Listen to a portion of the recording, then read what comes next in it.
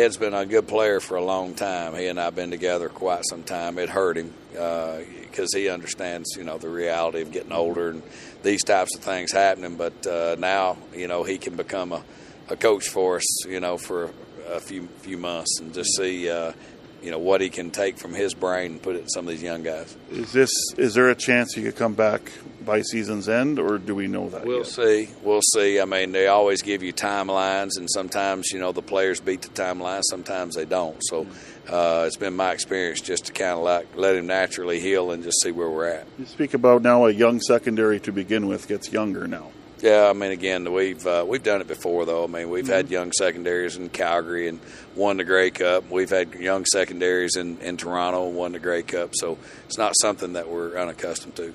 Tell me about the offense, and that's the big story, obviously. Yeah, I mean, obviously that's the big story. I mean, we've got to get, we've got to call a better game. We've got to go out and execute at a high level. When you have, 5 or 6 drops and you have a couple penalties, it kills a drive, and then you have people open and you throw the ball errantly. I mean, you have to stay on the field. I mean, that's what we get paid to do, is to coach and to play professional offense. And we certainly had our opportunities. We had the ball across their midfield stripe there, a few times, and then shot ourselves in the foot. And I elected to punt rather than attempt, extra long field goals. And we've got to stay on the field. The two fumbles really hurt us. I mean, Ed made the great play and then put the ball on the ground at the 22 or 25-yard line, and then because those are immediate points. And then you turn around and we had the ball in our own or in their end on the 37. I think KB fumbled the football.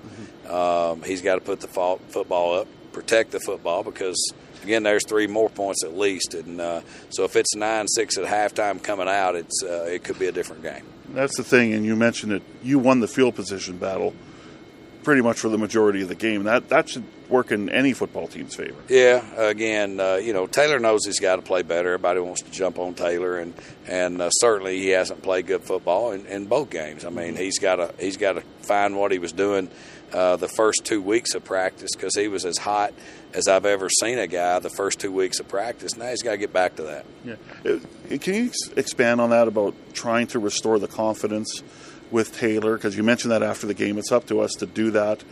Is it just the case of you need to find what works with Taylor the most, what he's comfortable with, and just call those plays? Yeah, I mean, again, when you come in, you put all your base stuff in, and if that's what we have to do in order for him to walk on the field and feel confident and make the throws that he was making early on, because we had a good secondary then, and he was dicing us up, so in man and zone, and so that's what we've got to get back to in order to, like I say, him walk out on the field and feel confident. Chris, I know the focus has been on offense, but you have to be pleasantly happy with what you guys have been doing on defense out of the gates. I mean, you're allowing 1 touchdown against each game here.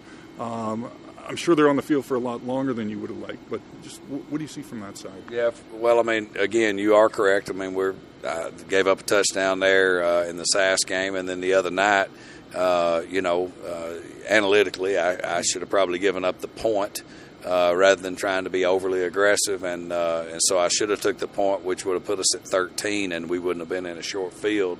So we gave them a short field, and again, it ended up resulting in their first touchdown. I'm proud of the way they come out and they compete. 2 things is we need to play better in the second half. Both times, in the SAS game there with 4:20 left with a timeout, we've got to close the door right there, get the ball back, and have a chance to win the game. We didn't do that. And then the other night, they had 2 long drives. Again, it's been my experience that after that, 60-play mark or 55-play mark, you can almost, say that they're going to have about 100 yards after that, So you get to that 72, 75 mark in number of plays, and they're going to have that extra 100 to 120 yards. Are you concerned at that point with injury due to fatigue? I mean, guys, there's no doubt. I mean, the more you put them out there, and the more that they have to play. We would like to play somewhere around that 50 to 55 mark defensively. If we can play as hard as we can play for 50, 55 plays, it's kind of what we train for. And then you just got to gut it out when you get in those games when it gets up in the 60s or 70s.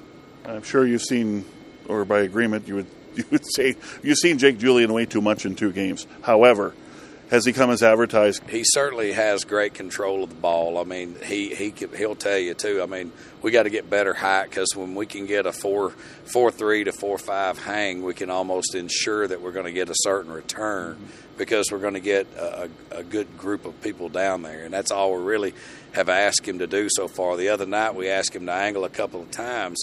He did an awful good job. I thought both balls landed at the 13, slightly off of the sideline, and somehow they said we were outside the 15 both times, which I've got to get clarification from the league, exactly, how that's governed. But two pretty good kicks for the first 2 directionals of the year. And is that Aussie rule style, what he's doing there with the kind of point kicking? Yeah, it kind of is. He turns that ball a certain way. He can do some pretty amazing things with the football. See what you wanted to see today as everybody came back? Well, today's get the bad taste out of your mouth.